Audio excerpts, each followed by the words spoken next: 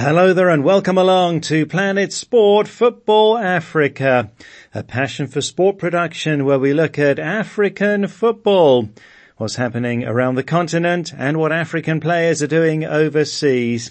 I'm Steve Vickers in Harare, Zimbabwe, joined by Ida Waringa in Nairobi, Kenya, and by Stuart Weir in the UK. And this week's show again is all about the 2022 FIFA World Cup, with Morocco becoming the fourth African team to reach the quarter-finals. We'll be going to Ghana and look at the fallout after the Black Stars group stage exit. The supporters at the stadium held a party hours before the game because they thought it was supposed to be a done deal. That's coming later. Also, Stuart looks at the statistics of World Cup penalty shootouts. Well, so Africa is still alive at this World Cup, with Morocco making history as they became the fourth African team to reach the quarter-final stage, following on from Cameroon in 1990, Senegal in 2002 and Ghana in 2010. Well, the Atlas Lions stunned Spain 3-0 on penalties after a goalless 120 minutes. Here's jubilant Morocco fans after the win. I'm feeling so happy, so proud to be Moroccan, so grateful. We weren't expecting such a beautiful match. The penalties were hectic, stressful. I was in the bathroom hiding because I was too scared. But alhamdulillah. It was an amazing game. It was a tough game. With this spirit, with this team management, they could be reaching to the finals, hopefully. 100%, obviously. We will get the trophy. Inshallah, why not? Nothing is impossible. Sky is the limit. Of course we will go to final. That audio from TRT World. Well, Ida, Morocco have looked good at the tournament, haven't they? Good is an understatement, Steve. They are currently unbeaten. They shaved points off 2018 runners-up Croatia. They took maximum points from the highest-ranked team Belgium.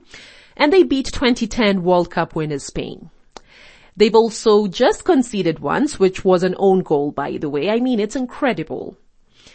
And Steve, over the last couple of weeks, and indeed over a much longer period, we have regularly talked about the gains made by Moroccan football. You know, the incredible investment made by the royal family to support this development. So I'm not going to get into that today. Instead, I want to focus on the massive change brought about by Coach Walid Regragui. And look, I'm sure that there were many naysayers when he was appointed barely 100 days to the World Cup. But what a necessary change. Yes, to bringing back formerly exiled players, if you will, players who have turned the team around, but also to taking care of the, quote, small things, you know, which really are the big things if you think about it, like player welfare and mood, you know. For the first time, Steve, the players' families are staying with them in camp in Qatar on the Moroccan Federation's sponsorship, something that indeed other coaches would probably view as a distraction. But Regragui understands that these are the soft skills that matter in the end. And even looking at it strictly from a financial standpoint, you know, the $17 million that the team has already earned by getting to the quarterfinals means that it's given back its federation a return on investment and then some. I mean, this is the sort of forward thinking that African football needs. And on a human level, the world saw those pictures of Hakimi celebrating with his mom. And Regragui as well, Steve. I mean, the coach's mom actually said that in all her 50 plus years living in France, that this was the first time she left for a competition her son is in. I mean, who would believe that this is the same team that crashed out of the AFCON at the quarters? But Steve, it does have to be said that there is lots of political and historical nuance, you know, surrounding the North African team playing in this first World Cup in an Arab country. But for a moment in time, all that was forgotten. It was a brilliant yardstick for African football. Next up for Morocco, Portugal. The North Africans will no doubt draw some inspiration, you know, from those who came before them, specifically the 1986 team that beat Portugal in the group stage, you know, and it became the first African country, actually, to reach the knockout round of the tournament, where they lost to West Germany. Steve, you reminded me earlier that we recently both correctly called it that 2 African teams would get to the round of 16 and 1 in the quarters. And Morocco, ranked 22nd in the world currently, the lowest of any team left in the World Cup, well, I think they have a really good shot of getting past Portugal. They became the first African team to get to the knockout rounds in 1986, and maybe they can become the first African team to get to the semis. Yes, so Morocco's quarter-final against Portugal is on Saturday as they carry the hopes of the continent. And Senegal went out at the round of 16 stage carrying big hopes for Africa, but a 3-0 loss to England saw them going out. And Cameroon exited at the group stage, but they did it in style, bowing out with a defeat of Brazil. Steve, I like to think that Cameroon bowed out in the same dramatic fashion that followed them pretty much throughout the group stage. You know, not too long ago, we said that the indomitable Lions, well, they sure do like to make things a bit harder for themselves than necessary at times. And that drama isn't often too far behind for them. And sure enough, a dramatic late winner by Vincent Abubakar. He took his shirt off and he got sent off. But all in all, I'm sure a remarkable moment for him. It was also the first time that an African side beat Brazil at the World Cup. Albeit it was a Brazil that saw Coach Tite make 9 changes to the Seleção. And this had them taste their first defeat in the group stage since 1998. But it does make you wonder, Steve, just what Cameroon would have been able to achieve had they been consistent. Yes, those in-house problems have been a regular feature for Cameroon over the years at the World Cup. And in a major controversy, the Cameroon Football Association president Samuel Eto'o has issued an apology for kicking a man believed to be an Algerian supporter outside the stadium after the Brazil-South Korea match on Monday. The video circulated widely on social media and painted a bad picture of Eto'o, who is, of course, a legend of African football. Well, Steve, a legend, yes. But I think even more importantly in this context, Qatar 2022 World Cup Legacy Ambassador. It's a role he's held since 2019, and let's also not forget that he is the Fecafoot president. It's said that the Algerian supporter, well, he provoked Eto'o by bringing up the qualifier that Algeria lost to Cameroon, that booted the North Africans from a possible World Cup. Now, many remember how controversial that game was. I mean, Algeria even asked for a replay. And it's said that the Algerian, who allegedly is a YouTuber by the name Said Mamouni, well, it's said that he asked Eto'o if Cameroon had bribed the referee, pretty much provoking that reaction from Eto'o.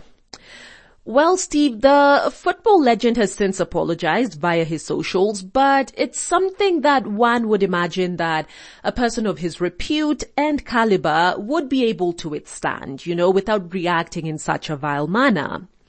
He said that this wasn't the first time and that he has been hounded by Algerian supporters since the match happened, probably likening it to the fact that everyone does have their limit.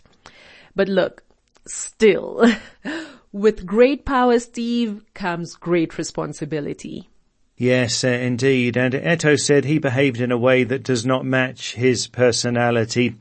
Thanks, Ida. Well, next here on Planet Sport Football Africa, brought to you by Passion for Sport, we're going to focus on Ghana, who made a group stage exit, starting off with a defeat to Portugal, then a great win over South Korea, and it came down to their last game against Uruguay, who had denied them a place in the semi-finals in 2010 when Luis Suarez blocked a goal-bound ball with his hand. So this was billed as a big revenge mission, and Ghana had an early penalty, but it was very poorly taken by Dede Ayew, and Uruguay went on to win 2-0. Well, I spoke to Betty Yawson, who was with the Black Stars team in Qatar. She's now back in Accra. I asked if there was maybe too much emotion in the game against Uruguay.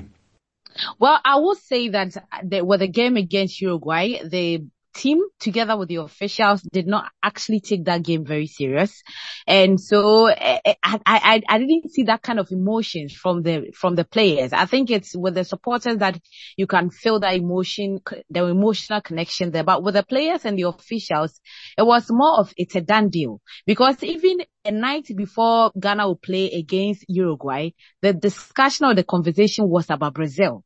Because if Ghana is to come second in Group H, we were going to face Brazil. So that was what many of the officials at the team hotel were talking about. And so it clearly showed that they didn't go into the game with the same mentality that they went into the South Korea game. And that's because they were looking at the performance of Uruguay in the tournament. They had not scored any goal. They've not won any of their games. And they saw the South Korea game as an important game more than that of Uruguay, because Ghana needed only a draw or a win to qualify out of the group. So Ghana had many options as compared to that of Uruguay. They did not really pay much attention to the game. And so mentally, they were defeated even before the game started. And so it wasn't that, it was such a hard or a difficult game for the Black Stars. But I would say that I was at the team's hotel, and with the kind of atmosphere that I witnessed, with the kind of energy that I saw from the players and officials, they were so confident that they were going to walk over Uruguay to qualify out of the group. So that actually defeated them mentally. So there's an issue of overconfidence by the sounds of it. So yeah. You're back home in Accra now. What's the feeling among fans? Because you had told us before the tournament that the expectations were not that high. Yeah, expectations were not that high, but when the team won against South Korea, people started picking up their hopes, because clearly when you watch our game against Portugal, you clearly see that the team really played well. And I mean, unfortunately, one or two issues caused our defeat. And then against South Korea, the performance was an improved version of what they played against Portugal. And then hopes were high that against Uruguay, it should be a done deal. Even the supporters at the stadium held a party hours before the game because they thought it was supposed to be a done deal. Then the team flopped. And so it's been quite disappointing for Ghanaians back home. And I must say that, Steve, it's been one blame games to the other. Now, it is not a healthy discussion that's going on social media and among football fans in Ghana and among journalists. It's been one blame game, the other. Some are blaming the GFA for such a poor performance, and they think that some officials of the FA should resign because of our performance at the AFCON. I mean, Ghana did not win any match at the AFCON, and then most supporters or most fans were hoping that the team, with the performance that they exhibited in the two group games, they should have been able to qualify, and then they did not qualify. And they think that some officials of the FA should step down. There is a new, Ghana football needs a new direction, especially with the Black Stars. But I think one thing that has annoyed most Ghanaian fans the most is the announcement by Otuado. After we have exited during the press conference, he announcing that he is stepping down as the head coach of the Black Stars. I mean, this has really angered a lot of Ghanaians. And so it is not a healthy discussion that's currently ongoing. Right, so see what happens in the aftermath of the Black Stars group stage exit. And Betty, give us your reflections being there in Qatar. It sounds like you really enjoyed being at the World Cup, despite what was quite a lot of negativity ahead of the tournament. Yeah, I think there was so much negative reports that was in the media. But I must say that Qatar really prepared for this tournament. I mean, if you look at the money they pumped into this, you can clearly see they've really invested and really, really prepared for the hosting. It was an exciting tournament. I've been to some major tournaments. I must say that this was the best that I've witnessed. I mean, it was very convenient getting to all the various locations you want to go, team hotel, the various stadiums, because it's easy and accessible. That's because the country is very small, and so it's not time wasted. Probably if you want to go to the stadium very early to get your reports done, you sit in the train or metro, they call it. In the next 5, 10, 15 minutes, you are there. You are ready to roll. So I think that accessibility to the various stadiums was very easy, and they made sure that things were very relaxed. I mean, most of their rules were very relaxed for the visitors that were coming. Even there was a hospital that if you have the hire card and you are a visitor, you have the hire card, you can go there for free treatment if you are ill. And so they really prepared for the tournament. They made sure that when there are matches ongoing and people are unable to buy match tickets, there is also a festival. That's what they call the Fan Festival, which is free to all. So if you're unable to go and watch the football match, you can go to the Fan Festival and then go and enjoy. So they had a lot of events planned out for all the visitors that came to Qatar to, enjoy the World Cup. I was talking there to Planet Sport Football Africa's Betty Yorson, who's back in Accra in Ghana, having spent some time at the World Cup in Qatar. Well, this is Planet Sport Football Africa, brought to you by Passion for Sport. Still to come, Stuart on penalty shootouts at the World Cup. Well, you can follow us on Twitter at Planet Sport FA, and you can download our app and listen to the show anytime and access past programs too in our archive. To download, go to the Play Store or the Apple iTunes App Store and enter Planet Sport Football Africa. Let's go to social media now, and on our Facebook page and on WhatsApp we're asking for your thoughts on the World Cup throughout the tournament, your views on the talking points, and we got a lot of comments on Morocco's performance that's taken them through to the quarterfinals of the competition. Sideko Suno in the Gambia says, very impressive performance from the Atlas Lions. We're proud of you guys. Blenda Dua Chan in Ethiopia says Morocco are a great team. They'll beat Portugal in the quarterfinals. We heard from Papua New Guinea, and Mosong Bia says good luck and mega support from your brothers from the other side here in Papua New Guinea, says Mosong. And in Uganda, feeling less optimistic is Mubarak Owen, who says the only reason that can see Portugal exiting at this World Cup at the hands of Morocco is the brief break given by FIFA. Mubarak referring there to the congested calendar, as many players have come straight from the leagues of Europe to play at the World Cup with no break at all. And Bamidele Ife Olua in Nigeria says Morocco till the end. These guys are playing wonderful football. And Kenny M. Moyo, a Zimbabwean living in South Africa, says the final for Morocco is just a matter of time. Sir Dom Chikezi in Nigeria says, yes, Morocco can narrowly escape Portugal to make it through to the semi-finals. Let them believe in themselves and stick to their game plan. Bruno Fernandes could be a great threat, but good luck to the Moroccans, says Sir Dom. And Balong Badji in the Gambia says, to me, Cameroon and Morocco performed well, and Morocco played sharply against Spain, energetically, and they compacted their defence. I think they can reach the final, and well done to Cameroon, says Balong, beating the mighty Brazil by playing with intensity. Well, thanks for those views. So you can continue to send us your comments on the World Cup. You can go to our Facebook page, Planet Sport Football Africa, and post a comment there, or send us a WhatsApp to +44 7955 232 780. That's +44 7955 232 780. As we continue to enjoy the World Cup together here at Planet Sport Football Africa, brought to you by Passion for Sport. Now, on our website, planetsport.tv, you can read Russ Bravo's blogs on the World Cup. It has been a World Cup of shocks so far. Here's Ephraim Tagu with Russ's blog on why we need to expect the unexpected. The surprises began on day 3 as unfancied Saudi Arabia hit back after trailing 1-0 against Argentina, hitting 2 second-half goals to win 2-1. World Cup high achievers Germany were beaten by Japan and then exited at the group stage, as did Belgium, who were shocked by Morocco. Tunisia beat France and Cameroon beat Brazil in other notable upsets in Qatar. Every team goes into a major international tournament aware of expectations.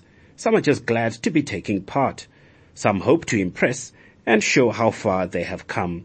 Others expect to compete for the trophy. Often the surprises come when one side's desire and will to win is simply greater than their opponents on the day, even if the opposition's players are clearly better.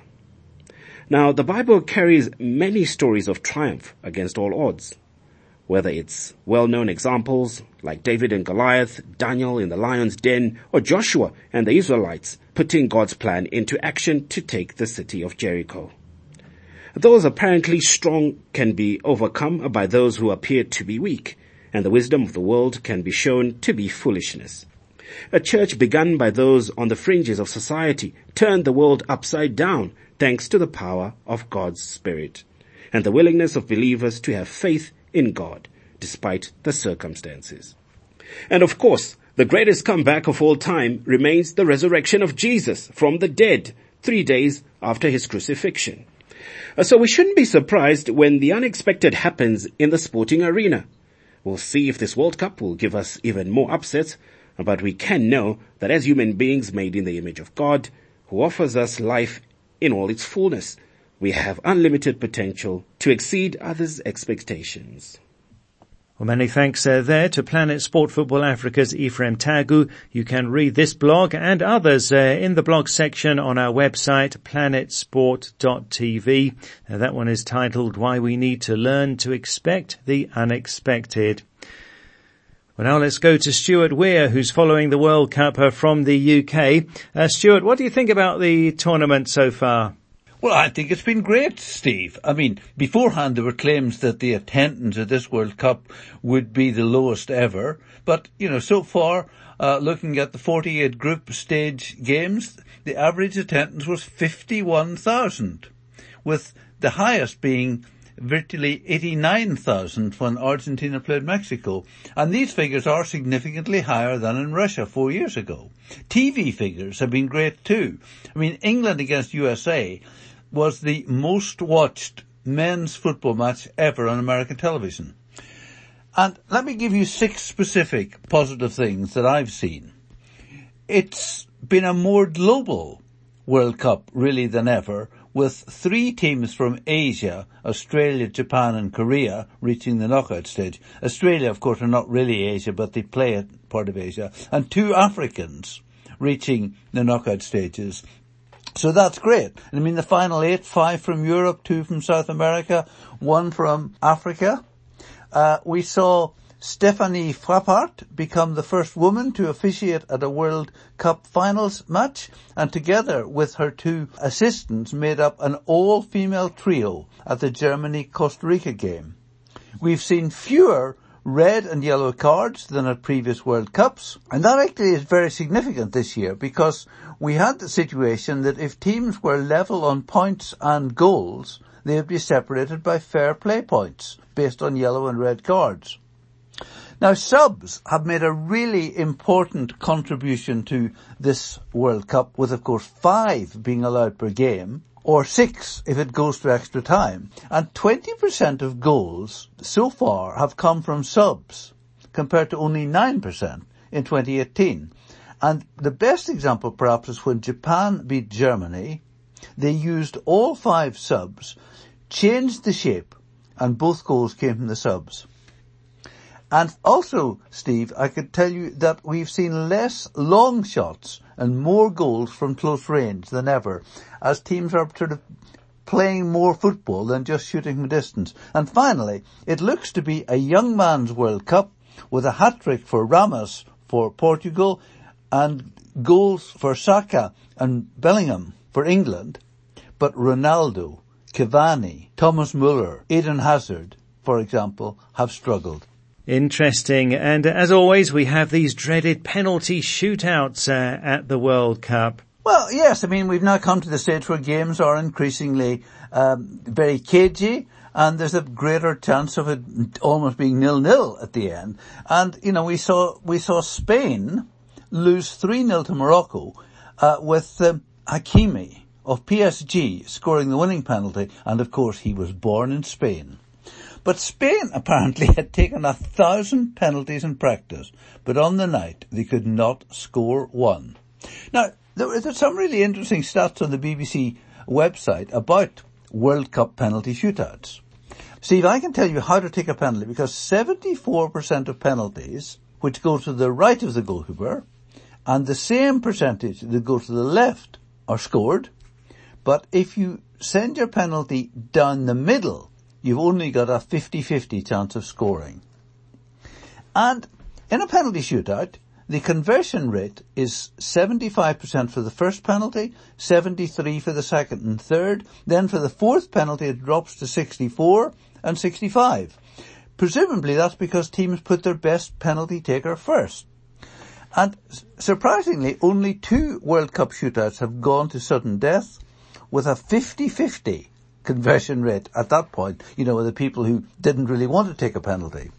Forwards, not surprisingly, with a 75% scoring rate, are more successful than defenders, with 67%. And apparently it's better to be right-footed than left-footed. Before this tournament, England had missed more penalties in World Cup shootouts than anyone else. Oh dear. And do you remember 2014 when Netherlands were in a penalty shootout with Costa Rica and they brought on goalkeeper Tim Krul as a substitute in the 120th minute and he saved 2 penalties and they won? Finally, I don't think this really means anything, Steve, but if the 4 quarterfinals were to go to penalties, based on track record, Argentina, Croatia, France would win, and Morocco and Portugal 50-50 because they've each been in one shootout and won it. Well, so we'll see how many shootouts we get in these quarterfinals. And what else have you got for us from the World Cup, Stuart? Any Manchester United fan watching Netherlands beating USA 3-1 must have been a bit bemused to see a team managed by Louis van Gaal and goals being scored by Daley Blind and Memphis Depay, as frankly none of those 3 were really successful while at United. Brazil are the first team to use all 26 players, and halfway through a game they brought on the 3rd goalkeeper Weverton just to give him a bit of game time at the World Cup. When Portugal beat Switzerland, 3 of their goals were scored by Gonzalo Ramos, who is 21, and one of their goals came from Pepe, who's 39. That's quite an age range. Pepe, in fact, is the 2nd oldest player ever to score in the World Cup finals. And do you remember the oldest, Roger Milla? But another big story from that game was the decision to leave Cristiano Ronaldo on the bench. It's not known if this was purely tactical or if the coach was responding to Ronaldo displaying his irritation at being substituted in the previous game. England are the only one of the 32 teams to go through the group stage without receiving a yellow card. And the last time that happened was 2010 when Spain did it. And Steve, I know you love this one. Enzo Fernandez scored for Argentina against Mexico wearing number 24 on his back, becoming the highest number ever to score in a World Cup. Not that impressive because, of course, until this year, you could only have 23.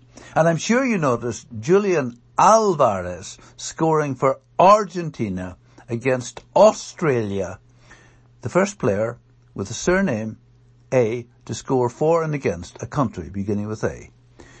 Memphis is a city in America, but when Netherlands took the lead against USA, it was Memphis Depay who scored the opening goal. And that's not the first time that had happened, because Milan Rapic scored against Italy for Croatia in 2002. Now, we had a nice feature on Olivier Giroud last week, and what a World Cup he's having. He scored 3 goals, and that made him France's all-time leading goal scorer, one ahead of Thierry Henry. You know, when he lost his place in the Arsenal team in 2018, then struggled to get much game time at Chelsea, it looked as if his career might be over. But in less than a season and a half at AC Milan, he's scored 16 goals, he's regained his place in the French team, and he's having a wonderful World Cup. Well done him. Yes, Olivier Giroud doing well for France and an exciting World Cup so far. Well, that's it for the show for this week. So from me, Steve Vickers in Harare, from Ida Waringa in Nairobi, and from Stuart Weir in the UK, thanks a lot for listening. And Planet Sport Football Africa is a passion for sport production.